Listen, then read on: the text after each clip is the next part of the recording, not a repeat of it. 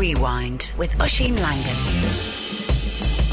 And there goes the final whistle, and the spoils are shared in the North London derby. I think that we have the chance to win the game, but on the end we need to recognise and to feel very proud for our players. The effort was brilliant. After 6 days, you play 3 games, very tough game, and with the opponent always 1 day more to recovery, and in this level it's a big advantage. We decide how strong we are, we decide how good we are, we decide how awake we are, we decide how tired we are.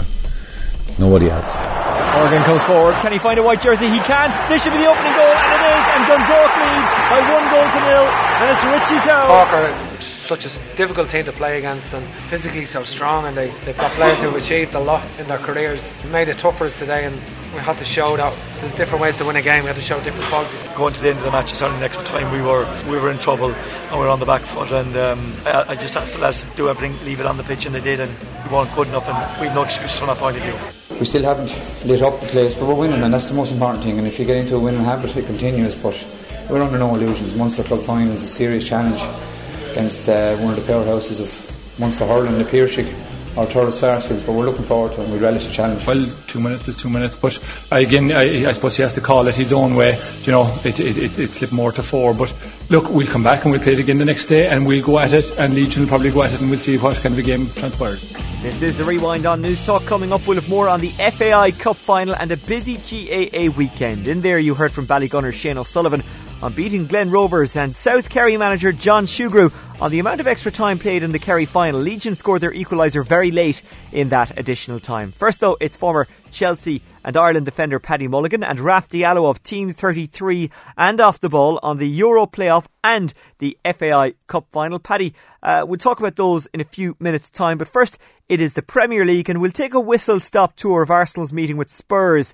at the Emirates. It was Off the Ball's feature game, and Nathan Murphy was on commentary. Spurs now, Harry Kane is onside inside the penalty area. Harry Kane puts Tottenham in front.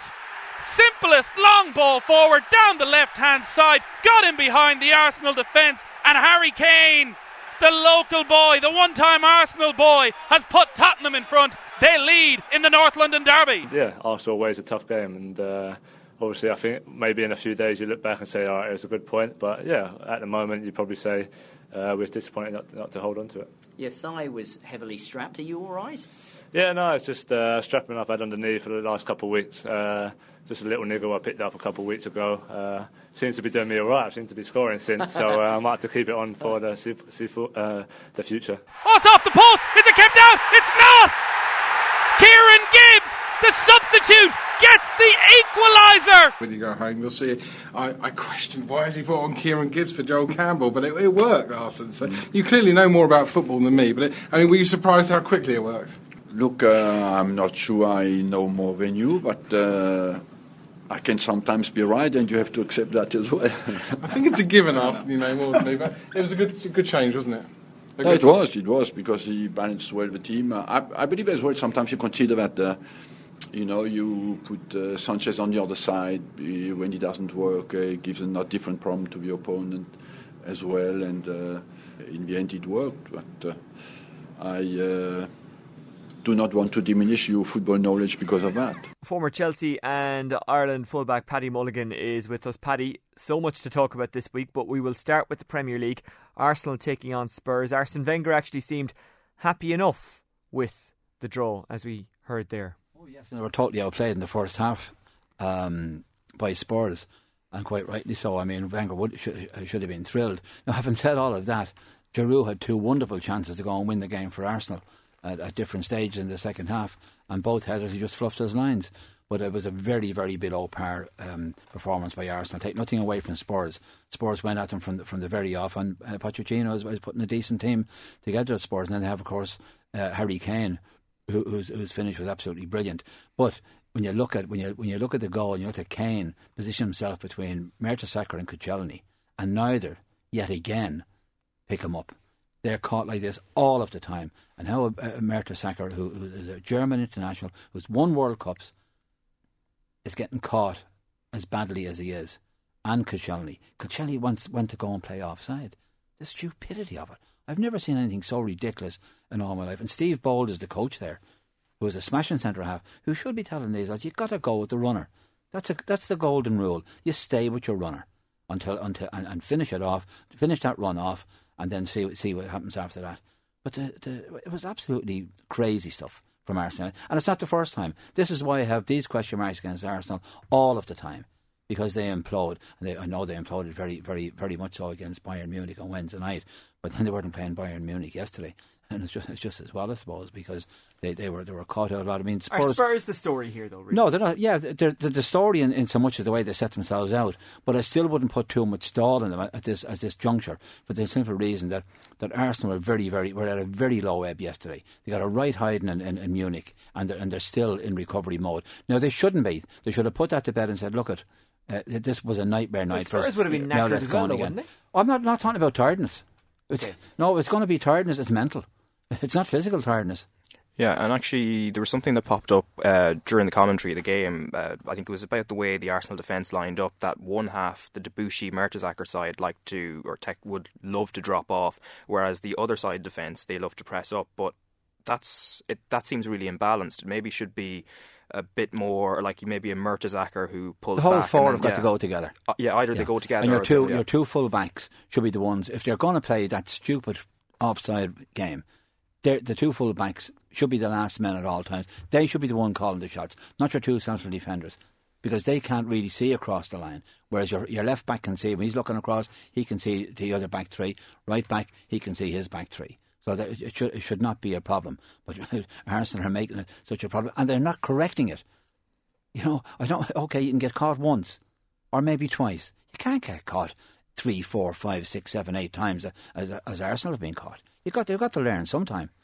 Spurs are being talked about as a possible top 4 finisher, maybe even more. What do you think? Every possibility, because out of the top 6 or 7, you could pick anyone that might go and win the Premier League. Never mind finishing in the top 4, because it's such a bit of a scatterbrain at this moment in time. City aren't setting the world on fire. United are still getting points. Whether it's against the run of play or not, it's immaterial. They're still picking up their 3 points. Everybody is saying they're not playing well, but they're up there. So I mean, they're going to be a danger. Arsenal to a degree, if they get their psychological problems sorted out, because their attitude stank yesterday. Forget about them playing on Wednesday, because as you quite rightly pointed out, Spurs played on Thursday. So there should not have been an issue there. I don't understand that in the first instance anyway. There should not be a problem at all in playing 2 games in 3 or 4 days. Would the injury situation not be slightly mitigating? Because they are missing, for example, Ramsey. Walcott's not there, and he would have probably given them a different option that in terms of going in behind that Giroud can't bring. And then obviously Bellerin, I think the right back is also he's become hugely important as well as time's gone on. In midfield you still had your standout players as well, in the likes of Cazorla and Sanchez. And I think Cazorla was ill as well. And there was something wrong with him, because he never kicked the ball in the first half. The worst I've seen him playing, then he was substituted at half time. So yes, you can make some allowances, but at home against Spurs, which is a graveyard normally for Spurs, you expect an awful lot more from Arsenal. You expect an awful lot more in their play.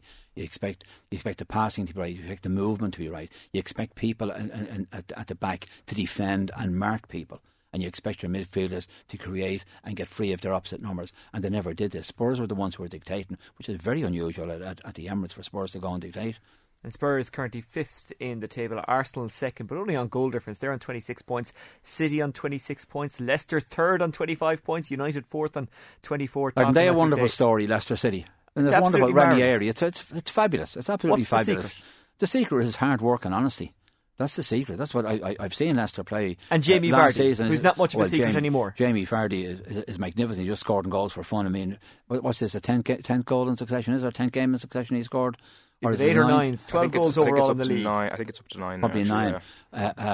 But it's been magnificent. And Ranieri is,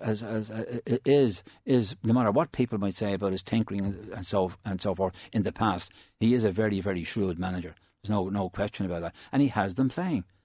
And they're very, very honest, and they play with a smile on their face, and they play with a lot of passion, and they make the runs, and they make the hard yards, and they make the hard tackles, and that is the secret. It's no secret, they're only doing the basics, but they're doing it very, very well. Now, you mentioned hard work, you mentioned basics. That's something that Jurgen Klopp wants to bring to Liverpool. He's a long journey. Well, got news for you, Jurgen. I appreciate you're only kind of reacting to what you saw on Match of the Day, because obviously that game wasn't live on TV, the North London derby was. But he made some interesting comments after the game, which we heard in the intro to the podcast here, The Rewind, that they decide when they're tired. Oh, yes. Yeah, I understand that fully. Do you? You're not quite sure. I'm not quite sure, but that's why we have you here. You're the ex-pro. Yeah, of course I am. You see, players will psych themselves in and out of situations. If they, people in any walk of life, if you say in your mind that you're tired, I've no doubt you will be tired.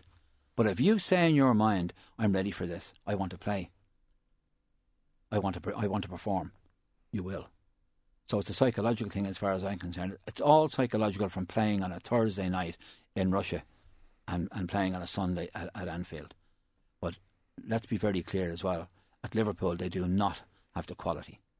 Now, Jurgen Klopp can turn and say that Brendan Rodgers has left a good group of people there. I've no doubt they're a good group of people. But they're not going to get top four because they don't have enough quality in their team. They have nobody to stick the ball in the back of the net. For instance, Sturridge gets a hint that he might be fit, and he gets unfit. I've never known any player to remain as unfit through injury or through whatever. Maybe it's a psychological thing with him, or maybe he has to be perfect. Well, I've got news for you, Daniel Sturridge. Nobody ever comes back from an injury perfect. You're never, ever, ever 100% fit. As a matter of fact, you can count on one hand how many times in your career you're actually 100% fit. Because you're always carrying a niggle of some description. Whether it's an ankle problem, whether it's a calf problem, whether it's a hamstring problem, whether it's a thigh problem or a knee problem. That's just the way that it is. So deal with it. But I think that his pain threshold is very, very low. How did it affect you when you were coming off injuries? I hated being injured. Was an absolute... No, but when you were playing your first game, what was your longest? First of all, what was your longest injury layoff? 5 months. What was it like that first game? If you can remember that, what was it like that first game? Were you resilient going into tackles? No, yes, no. No, you just I'd done all the training. That was it. No, all the training was done. No, I wouldn't have. I tried to come back quite a few times in that period. I was at Chelsea at the time in 1970, playing against CSK Sofia. Intercepted a ball, heard the hamstring go, and it was gone. And I kept coming back too soon. My fault. Kept coming back, wanting to get out and play. And did you play with guys who were the opposite? I've played with many lads who would take breaks and say that I don't fancy it for 6 weeks. I think I'll better have a break. Oh, tight hamstring. Nothing wrong with the hamstrings. No, but there is actually something wrong with Sturridge, to be fair. Is there? Well, I'd love to. It's very hard to slip it past the medics now. I'd love to speak to the medical team. It's just what is wrong. You know, is it? Well, it should be impossible to fool the medics these days, because if all sorts of scans so they can show exactly. But my question would be to Daniel Sturridge. You know, it's a pain threshold. Maybe his pain threshold is very, very low. So there's a problem there straight away. Whereas an awful lot of lads will play through the pain barrier, and he's got to play through the pain barrier, and then it all comes right from. But perhaps the body, the bones are so brittle that perhaps that he has a huge problem that I'm not saying. Yeah, I think I heard somewhere, or I read somewhere actually, I think he'd said it himself, the way his twitch muscle fibres or whatever they are leave him more susceptible to kind of muscular injuries in his thighs. But who knows? He's not a doctor, but I'm sure a medic would have told him this now. But actually, it's interesting that the player that they've been linked with, like for a 15 million move in January, it's Alexander Pato, who you may remember from his time at Milan. But again, he's someone who's had plenty of hamstring injuries, particularly maybe not so much more recently. He'd fit in well at Liverpool in that case. Yeah. Huh? Benteke comes in and his knee is a problem, and then Sturridge is forever injured, which is a great pity as well, for a talent like Daniel Sturridge. But the sad part about it with Sturridge is that he's been like this since he was at Chelsea, Bolton, Man City, Liverpool. So something's got to give someplace on. Somebody's got to go and say, Daniel, you got to go because this isn't working out for us. Yeah. Then you go to another club and you play brilliantly for so many games. And don't forget that when he was playing brilliantly, who was playing with him? Suarez had Gerrard playing brilliantly. He had Henderson playing brilliantly. He had them all playing brilliantly because he set such high standards, and they had to come up to his standards. And now that the great leader has gone to Barcelona, leading Barcelona brilliantly, Liverpool have been floundering for the past few seasons now. But they're looking at a forward line there, maybe strengthening that. But maybe should they be looking at maybe their priority being elsewhere, maybe centre back or somewhere centre midfield. Centre midfield looks weak. They need central defenders. They need midfielders. They need frontmen. I mean, they need 4 or 5 players at least, and that's been kind to them. That's the way that it has to be, because their defending is absolutely appalling. Yet again yesterday, I mean, Chan doesn't know whether to go or clear the ball or what to do. Defensively, he's all over the place. He looks fairly okay going forward, but there's another side of the game as well, and they all call it the ugly side. It's a great side of the game that you're getting your tackles in, you're winning your headers, you're clearing balls off the line, you're preventing goals going in. Wonderful. You can't put a price on defenders who can go and do that, and they don't want to do it these days. Why, I don't know, but they just don't want to do it. I mean, a set piece and Scott Dan comes up and sticks the ball in the back of the net at Anfield. You don't do stuff like that against Crystal Palace. That's the third game in succession they've lost to Palace. I think it was 2 3-1s and a 2-1. So Liverpool are not moving away, but are moving as long as maybe Klopp would like them to be. But in time, I think that Klopp will get the situation sorted out. And of course, he has to say that yes, they're a good group of players, because he has to work with these players. So he has to try and give them confidence until the end of the season, or until he can go and get the quality players that he wants in. Because I'm sure he's not daft that he sees exactly the hand he's been dealt with, and now he's got to go and deal with it. Well, let's move to the FAI Cup final, lads, because yesterday Dundalk won at 1-0 against Cork City. Richie Towell with the goal. They were deserving winners. Afterwards, I spoke to Daryl Horgan, the man who created the goal for Dundalk, and John Dunleavy, who is the Cork City captain. He's also a Donegal man who's quite glad that Finn Harps have gone up to the Premier Division. But first, it is the manager, Stephen Kenny of Dundalk, and John Caulfield of Cork City. It was a type of game where they had lots of corners, we had lots of corners, and it looked like a goal might come from that. But I think the problem in extra time, they began to control the game, and we were really tiring big time. And so it's disappointing maybe if it got the penalties, but I suppose a bit of magic. Horgan skipped through, beat a couple, pulled it back, and obviously Richie Towell showed what he's good at. Possibly at the end with Darren's header hit the cross, but I suppose to be fair, look, we were well beaten, and for me, we've had 2 very good years. We've been team challenging the Dog. We've a bit of rebuilding to do. We know that, and the standard they have set is very high, and we're not far from it. But certainly we need to be more dynamic, need more energy, and that's the work that starts tomorrow morning. We kept passing the ball, and we were at our best when we took sharp, incisive passing in the middle of the field and right in front of their back 4. Just on the day, probably our crossing wasn't as good as it could have been. I thought overall we got into some great positions, and our crossing wasn't just quite as good as it could have been. But some really tremendous displays, and there's different ways to win a match. It wasn't scintillating today, but it was still good enough to win today, and I thought we were worthy winners. Number 17, Richie Towell. Well, it's still all. You always know you can concede right at the death, and it's over. You're out. You're going home. It was important that we defended well, and we did that. And then we took our chance when it came, and it was a bit of clinical finishing. Richie, obviously, Daryl, brilliant bit of skill on the left, doing that all game.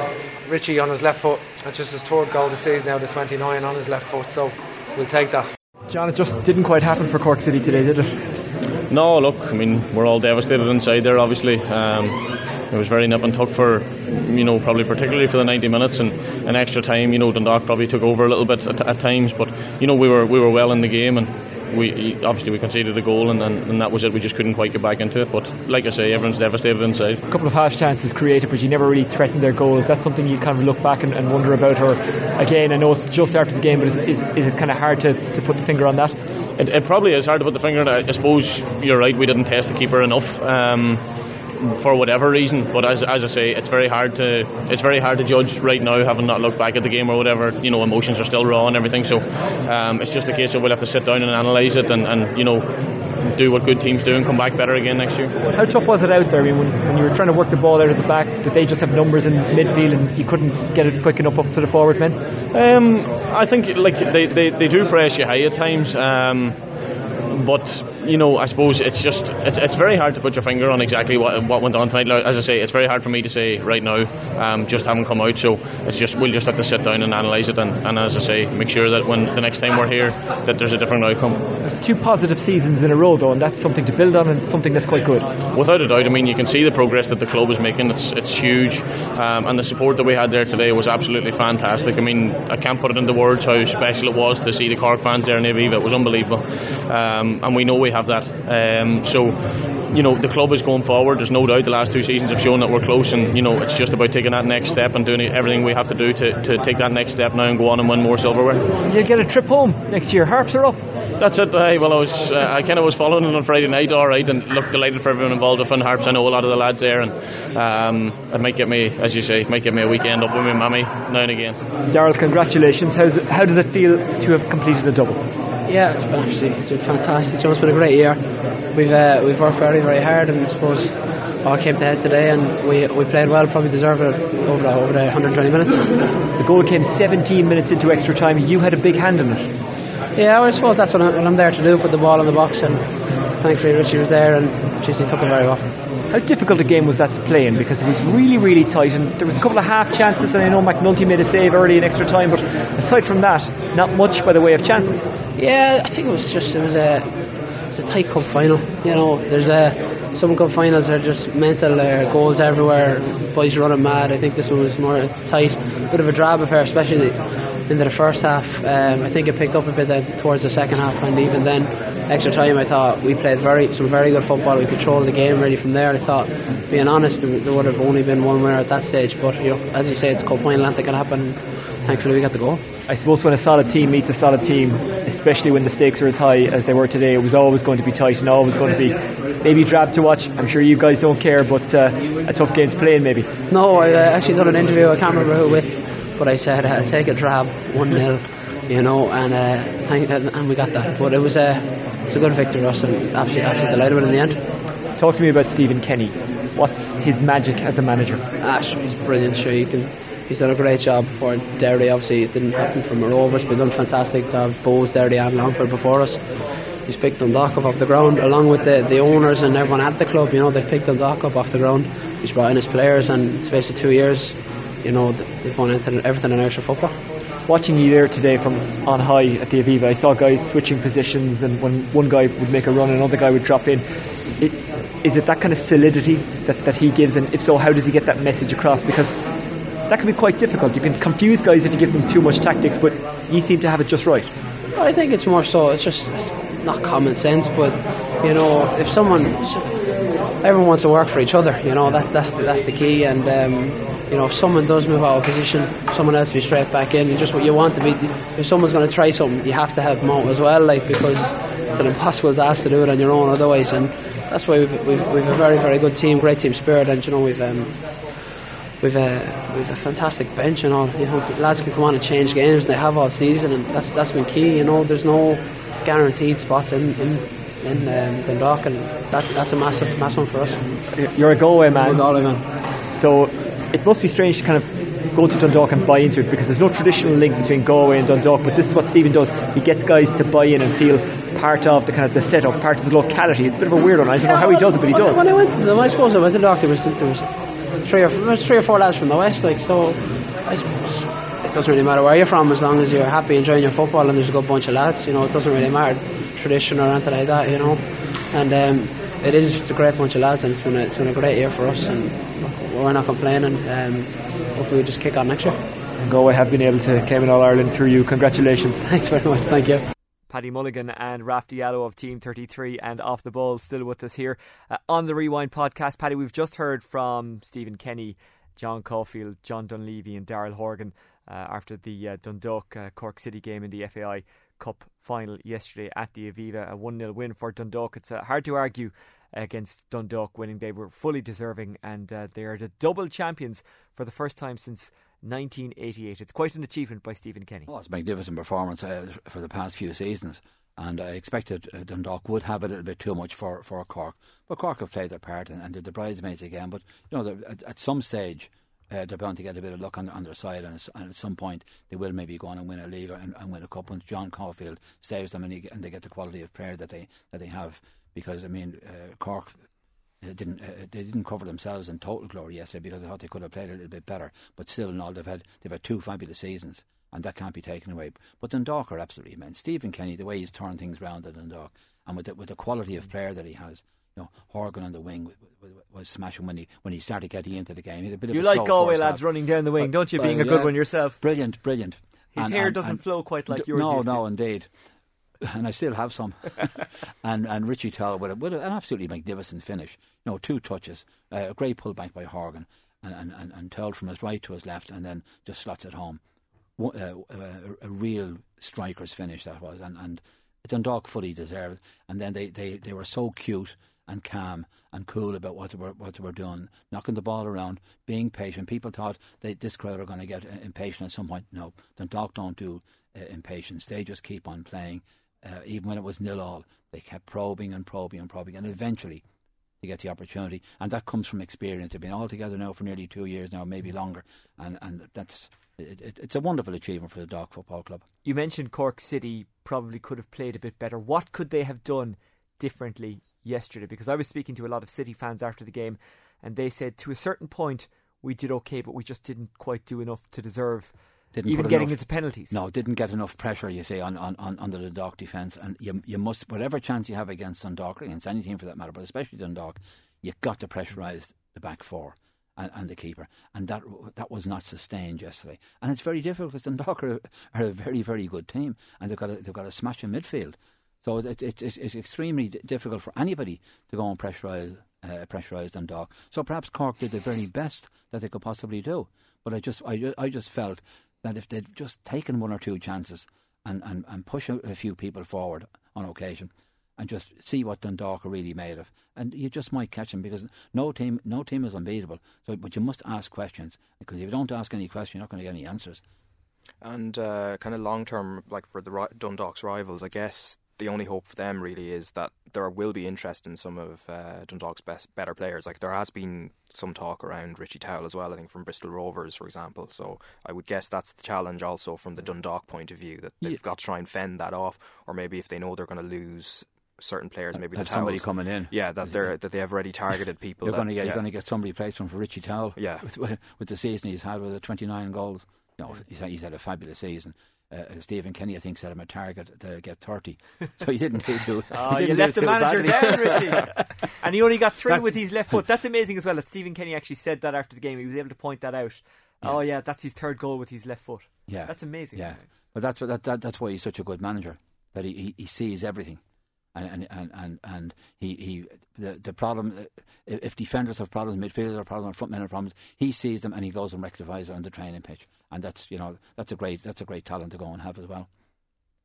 Let's talk about Ireland taking on Bosnia and Herzegovina in the Euro playoffs. The first leg next Friday night away. Good or bad that the first leg is away, Paddy? Doesn't make any difference because you have to play. If you don't play away on Friday night, you're going to be playing away on the Monday night. So to me, it wouldn't make any difference at all as to when this game comes along. Just go there. Of course, the miracle would be if we could get a 1-1 draw, get the away goal. Not so sure that's going to happen. I think that Bosnia are a very, very underrated team. They've got a few decent players, and Ireland have a lot of injury problems at this moment in time. So it'll be later on the week before we see just what personnel Martin O'Neill has got to put out. But if they go out with the right attitude and in the right frame of mind, they can get at least a draw over in Bosnia. But it's going to be a huge, huge ask, and everybody has to be flying.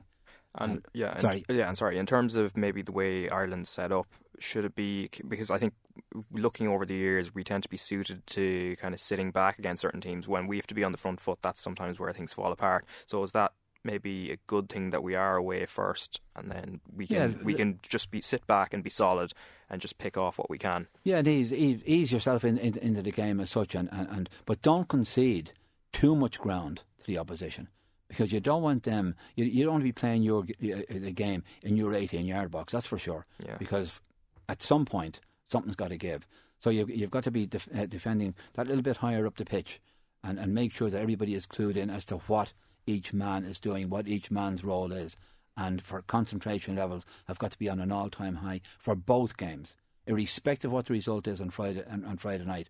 If Ireland somehow manage to get a 1-1 draw, for instance, it doesn't mean to say that the tie is over in favour of Ireland, because Bosnia could be well capable of coming into Lansdowne and beating us. So you've got to be very, very careful about that. I cast my mind back to the Germany match when there was total euphoria, but everybody forgot that we're playing Poland on Sunday. Now, as far as I'm concerned, Ireland should not be playing Bosnia this weekend. They should be. Should have been automatic qualification, because they blew it against Poland. No matter whether Martin O'Neill or Roy Keane or anybody else. Do you think that could happen again? It could. It could easily happen. Set up the way Martin manages. It could very easily happen. That's the concern. I'm more concerned about the Irish setup than I would be about Bosnia. I give Bosnia full of respect and give them the greatest respect in the world. What worries when you? You're playing against them? Pardon? What worries you? The fact that we can't finish off teams. When Ireland get on a roll like they did against the Poles. And Keogh has a header to go and bury it to make it 2 each. We just can't take it. That mightn't have been Keogh, could be anybody. That is the problem. Sometimes the daft way that we defend, that nobody seems to be accepting responsibility. In midfield, again, that nobody accepts the responsibility. Holding gets on the ball in midfield when he's picked, and to me, he on occasions he goes nowhere. But the saving grace about that is that neither are the opposition going any place. So he's retaining possession to give the rest of the lads a bit of a break if they've been under the hammer for a while. So that's fine. But Wes has got to start taking a look up and look for that penetrating ball and get front men in. John O'Shea could miss the second leg through injury, but we know he's definitely out for the first leg because he's suspended, as is John Walters. Are they big losses? Oh yeah, John Walters in particular. You can always cover for a defender because defenders should be really ignorant as regards their playing. Yeah. You know, you've got to go and mark your man, kick everything. If you have to hit row C and row Z in the stand, that's what you do. You clear your lines. Whereas midfielders and frontmen have got to be creative. They can't be doing daft stuff like that. But defenders can get away with stuff like that, and that's exactly what has to be done. Walters is going to be a huge loss though, because of the variance he brings to the play, and his work ethic is absolutely supreme. He's up and down that pitch, and he's getting in for shots on goal. He's trying to create also, and again he created for Stoke at the weekend against Chelsea. So he's become a very important player for Ireland. He's probably been our best player. Arguably, yeah. And he's one of the few that are kind of playing at a decent level in the Premier League as well, which helps. But say we get knocked out and we don't make it through to France. That's very negative, Raf. Well, it's a very real possibility. Who knows? But I'm just. Are you making a statement or asking the question? it's about halfway through both. Isn't it? Yeah. No, but like if you're in the FAI shoes, like we don't really have a lot of young players coming through. I mean, what do we do? Like what position are we in really? That's a hard question. Yeah, to as regards management. Yeah, or regarding management and actually the whole... Regarding leadership more so than management, yeah. Yeah, well, you see, I always think that there should be lots of leaders on the pitch. Now, right at the moment, we don't have too many leaders. The Irish team does not have too many leaders on the pitch. And that is a huge area of concern for me. Always has been, always will be, until people stand up and be counted. You know, lads can play against the Gibraltar of this world and they look great and they're on the ball all the time and smashing. The time you need to be on the ball is in the big games against the Poland teams of this world, and definitely against Bosnia. Nobody can shirk any responsibility. You know, the one star player that we have in my eyes would be Seamus Coleman, but then he's a full back, so he's limited as to the influence that he can have on the game. Yes, he can get up and down that line and bomb on, and he's got to get his defending done as well, because his defending the weekend before last was absolutely appalling for Everton. So he's gone into one or two bad habits, but he's got to get back to the good habits and defend as if his life depended on it, as the rest of the players too have also got to do. So it's there's not much quality coming through, and that is a huge area of concern. There's no question about that. Now, how is it all rectified? Well, the Guru's out in Abbottstown. They've got the coaching staff all in situ. So what is going on there? But of course, the way of life has changed immeasurably, because young lads don't run with a ball to school anymore.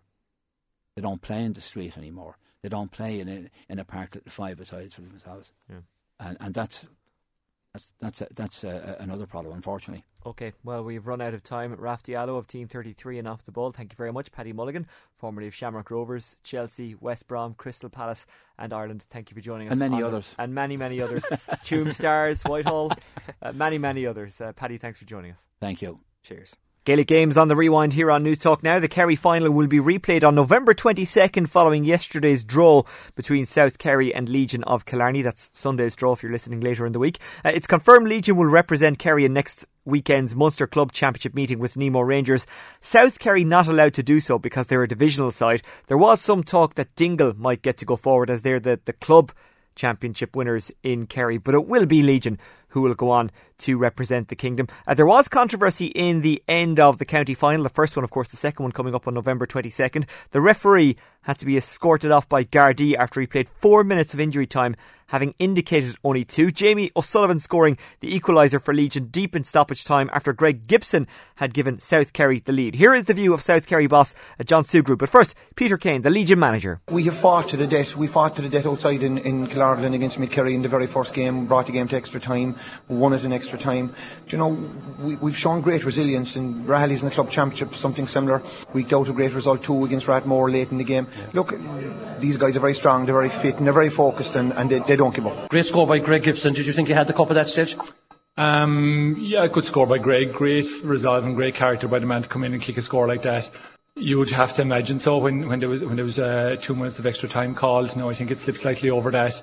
But anyway, sure, we'll come back another day. Disappointed that was added on, sir, with the referee's performance in the end? Well, 2 minutes is 2 minutes, but again, I suppose he has to call it his own way, and it slipped more to 4. But look, we'll come back and we'll play it again the next day, and we'll go at it, and Legion will probably go at it, and we'll see what kind of a game transpires. That's John Sugru of South Kerry and John Kane, the manager of Legion, speaking to Radio Kerry's Timmy Moynihan. As we say, those two meet again on November 22nd, but Legion have a busy weekend next weekend. They're involved in the Munster Club Championship against Nemo Rangers, where they'll come up against a fellow Kerry man in the shape of Tomas O'Shea. Many of the South Kerry players, of course, will be involved with St Mary's in the Munster Intermediate Championship next weekend. They're taking on Corofin of Clare. Speaking of Corofin, the Galway version, the All-Ireland champions, they're through to the Connacht final again. They beat St Mary's in Markievicz Park 4-14 to 2-6. They'll take on Castlebar Mitchells of Mayo. They defeated Roscommon's Clonagale by 3-8 to 13 points. It was quarter-finals day on Sunday at the Leinster, or in the Leinster Club Football Championship, I should say. Portlaoise defeated Kildare's Sarsfields 2-5 to 10 points at O'Moore Park. Elsewhere, Emmett O'Killow of Longford defeated Navan O'Mahony's by 11 points to 1-6 at Pearse Park. That, a bit of a surprise. Well, maybe to us, but it's not a surprise to Declan Rowley, who's the Emmett Oak manager. He spoke to Shannonside FM. Yeah, I think we were the best team all through, John, to be honest. They got a lot of the scores off frees. We missed a lot of chances. We had 16 scoring chances in the first half, and we only actually kicked 4, and we had 7 wides, and it looked like we were kicking ourselves out of it. And then we conceded a poor enough goal. Like, when we look back, we'll say that goal sort of came off the post. It was cleared or half cleared, then ended up in the net. And, you know, they were hanging on to the frees the whole time, but at the same time, our lads showed fierce determination, fierce guts, and didn't give up. And even though we lost Paddy McCormick with 7 or 8 minutes to go, we still got players in there. Shane Clark came in and he done his little number there for a while, and Cian Farley came out a lot of ball, and Simon was brilliant in midfield. You know, and I think we got what we deserved because we worked so hard. Declan Rowley, the Emmett Oak boss, speaking to Shannonside. Now, St Lomans of Westmeath defeated Wicklow's Rathnew 2-10 to 1-6 in Aughrim. After the game, Lomans boss Luke Dempsey spoke to Midlands 103 about a tough win and their next game, which is up against Ballyboden. It will be in a Westmeath venue. Ballyboden overcoming Louth side St Patrick's 1-8 to 7 points in Drogheda. Here is Luke Dempsey, but first, Ballyboden boss Andy McEntee speaking to 98 FM about their tight win up in County Louth. At the best of times, I don't like to be playing too much in our own half, but I mean, you know, you try and get out of your own half as quick as possible. Now, they weren't making it easy for us. They had an extra man playing at the back, and it meant we couldn't really deliver the sort of ball that we'd like to deliver. So you've got to try and work around that as the game pans out, you know. And going in just a point behind at half time, you must be happy enough because you knew you'd have to win at your backs in the second half. Yeah, but I mean, you know, everybody thinks the wind is going to win it for you. You still have to play. You still got to take your shots from the right areas. And we probably did that a little bit better in the second half. Yeah, I think that the conditions were appalling, and fair play to both teams for performing to their best potential in such conditions. And just before half-time, Rathnew got a goal that threw the game right open, I thought, 1-1 to 1-6. But I thought our performance in the second half, especially with Paul Sharry, the way he played, and John Heslin, when he came into midfield, were just outstanding, and our defence unit really held firm. And I thought what we won by in the end was very much justified, given the chances that we had. You know, you had Shane Dempsey in the first half, you had John in the second half. We had a good few misses, so we want to work on that. It's a work in progress, as I said to Jerry in a previous interview, and we still have a lot of work to do in the next 2 weeks before we step up to the next level, which is against the Dublin champions. You know, the team that shocked everybody this year by beating St Vincent. So we're really delighted to come out of Rathnew, out of Ockram, having beaten Rathnew, and onwards and upwards. Looking at it, though, they got involved in a kind of a little altercation before half-time. You probably switched off, they conceded the goal, and did that change your team talk maybe a little bit at half-time? Yeah, very much so, in the sense of being a bit annoyed, because one thing we had prepared very well for was that sort of issue with Rathnew that we saw in previous matches, and I heard about him, and I even saw it last year with Moorfield. So I was a bit annoyed that our players got sucked into that. A goal ensued from it, but I think in the second half our discipline was outstanding and to be commended, and I think that's very important to go on further. I thought the refereeing was excellent by Cormac Riley and his officials, because he got the calls right, in my opinion. There was a lot of wild tackling in such conditions. That's quite dangerous, and he protected our players very well. Luke Dempsey, and before him Andy McEntee. Their teams meet next week in the Leinster Club Championship semi-finals as St Lomans Westmeath take on Ballybowden of Dublin. Now, Luke Dempsey made an interesting statement in his post-match interview. We know Paul Sharry is excellent in midfield, plays for Westmeath, plays for St Lomans, used to play for Shamrock Rovers, but is he better than Dublin midfielder and All-Star Brian Fenton collecting his first ever All-Star last Friday night? Dempsey thinks he is. I thought he was just outstanding today. I think we'll pick All-Stars, and we've the likes of you hear the All-Stars the other night. What's the Dublin midfielder's name? Fenton. You know, the Paul Sharry in comparison.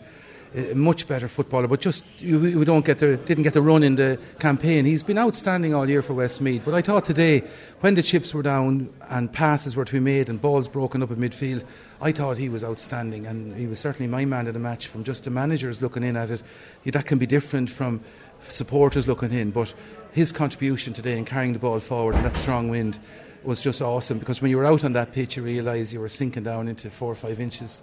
It was really heavy. Interesting stuff from Luke Dempsey, who spoke to Killian Whelan of Midlands 103. This is the Rewind on News Talk. It's Club Hurling now, and Waterford's Ballygunner are into the Munster final. They defeated Glen Rovers of Cork 19 points to 1-9 at Walsh Park on Sunday. Philip Mahoney was sent off along with a Rovers player in the first half.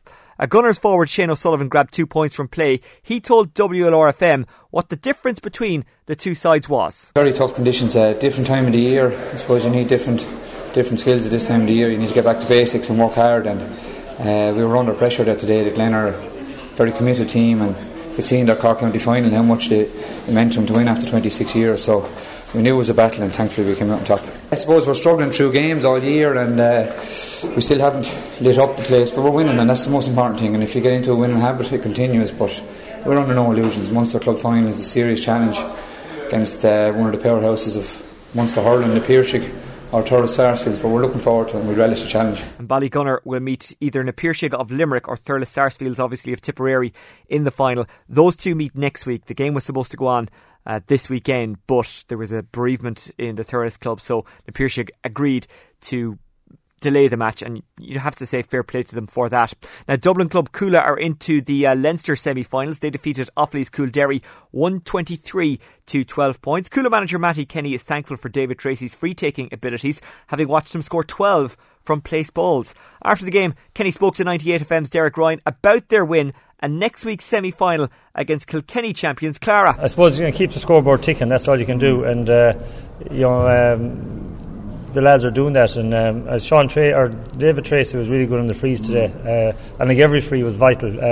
This time of the year, scores are hard come by, so every time you get a free, you got to make them. And like the lads, Mark and Dave, Sean Tracy and Colm Cronin, they fought for everything that came up. They tried to make it stick, and they did well. So we're happy enough with their performance today. When you're successful, that's what happens. Like, these big matches keep coming at you. I remember I said to one of the guys in Parnell Park when the journalists and reporters, I said, if you want rest this time of the year, then you're better off going out early on the championship. So look, it's a good position to be in the better to be preparing for Clara next week than sitting at home. So look, we're delighted to be in the position we are, and we'll recover after today, and we'll get ready for next week again. Have you seen much of Clara at all in the last couple of even years? No, I haven't. I haven't seen anything of them. But look at. They're Kilkenny champions. They're going to come with a huge reputation, with a huge quality, and they're becoming giving us a huge battle. And we've got to get recovered from today and get ready for that battle in 7 days. In Galway, Craughwell and Sarsfields will have to meet again in the final after a 12 points apiece draw in Athenry. Ex-All-Ireland winning player and former Galway manager Conor Hayes analysed the game with Galway Bay FM hurling commentator Sean Walsh. Craughwell certainly in the first half just couldn't get into the game. We're very nervous, very edgy, letting the ball fall. Just weren't finding their men, and it looked like that Sarsfields had control of the game, which they had. And going 8 points to 3 ahead, 3 points in the first half in Craughwell. I know it was against the breeze, and the breeze was quite strong, and conditions were fairly heavy, but still they should be doing more than that. And you would have felt then that Sarsfields would hold out in the second half. Would push on. It took Sarsfields in a while to actually get into the game in the second half, and a couple of scores early on that brought Craughwell back into the game. It took them a while then to get in to draw the game. Took them a while, and then they went ahead. Sarsfields then came back to draw the game again. Sarsfields had maybe a couple of chances or two near the end. Craughwell maybe the same thing, but neither side looked like getting a goal, and I think neither side really did themselves justice here today. I think quite a scrappy game, a lot of throw-ins, a lot of play around the middle of the field, a lot of rucks and shoving and pushing around that, and John Kane was forced to throw in the ball a lot of the time. So, and in the end it was 2 or 3 throw-ins that killed the 2 minutes of additional time, which was probably summed up the game really. But I think all in all, both sides will be happy to be coming out of here with a draw, and I think that Craughwell maybe just that little bit. Might be that little bit happier, with their, particularly with their second half performance. Sarsfields will just have to look at themselves and say, why couldn't we do what we did in the first half and push on from there? But it's all to play for the second day, and I think both sides will benefit from this. And I was just saying that earlier on, that maybe with 10 minutes to go, you'd say, wouldn't you love if this was a draw and let these fellas at it again? Maybe they might just open up the play a small bit and maybe play a little bit more hurling rather than the more defensive stuff that they were at today. Well, that's almost it for the Rewind this week. Conor Hayes finishing us off. In Camogie, by the way, Oulart the Bala of Wexford are once again Leinster champions. They beat St Vincent's of Dublin 12 points to 2-5. A great weekend for the sporting ladies of Wexford, because Wexford Youths won the FAI Cup final on penalties, beating Shelbourne after a 2-2 draw after extra time. That's it for this week. We'll have more on the Provincial Club Championships when we're back next week. We'll also review the opening weekend of the Champions Cup. Don't forget, Munster against Treviso is live and off the ball this Saturday. We'll have updates from Leinster against Wasps this Sunday on Off the Ball. They get underway at 1 o'clock on Saturday on Off the Ball and 12 o'clock on Sunday, and they're on air every night this week, Monday to Friday from 7 o'clock onwards. That's it for this week. Until next Monday, goodbye and good luck. Rewind with Oisin Langan.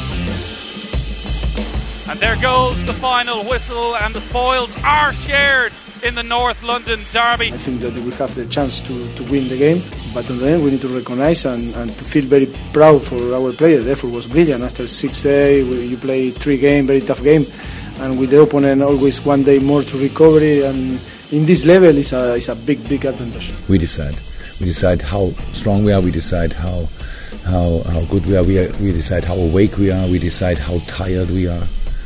Nobody else. Morgan comes forward. Can he find a white jersey? He can. This should be the opening goal, and it is. And Dundalk lead by 1-0, and it's Richie Dow. Cork is such a difficult team to play against, and physically so strong, and they've got players who have achieved a lot in their careers. It made it tough for us today, and we had to show that there's different ways to win a game. We had to show different qualities. Going to the end of the match, it's only the extra time we were in trouble, and we were on the back foot, and I just asked the lads to do everything, leave it on the pitch, and they did, and we weren't good enough, and we've no excuse from that point of view. we still haven't lit up the place, but we're winning, and that's the most important thing. And if you get into a winning habit, it continues. But we're under no illusions. Munster Club final is a serious challenge against one of the powerhouses of Munster hurling, the Piercing or Torres Sarsfields, but we're looking forward to it and we relish the challenge. Well, 2 minutes is 2 minutes, but again, I suppose he has to call it his own way. You know, it slipped more to 4, but look, we'll come back and we'll play it again the next day and we'll go at it, and Legion will probably go at it, and we'll see what kind of a game transpires.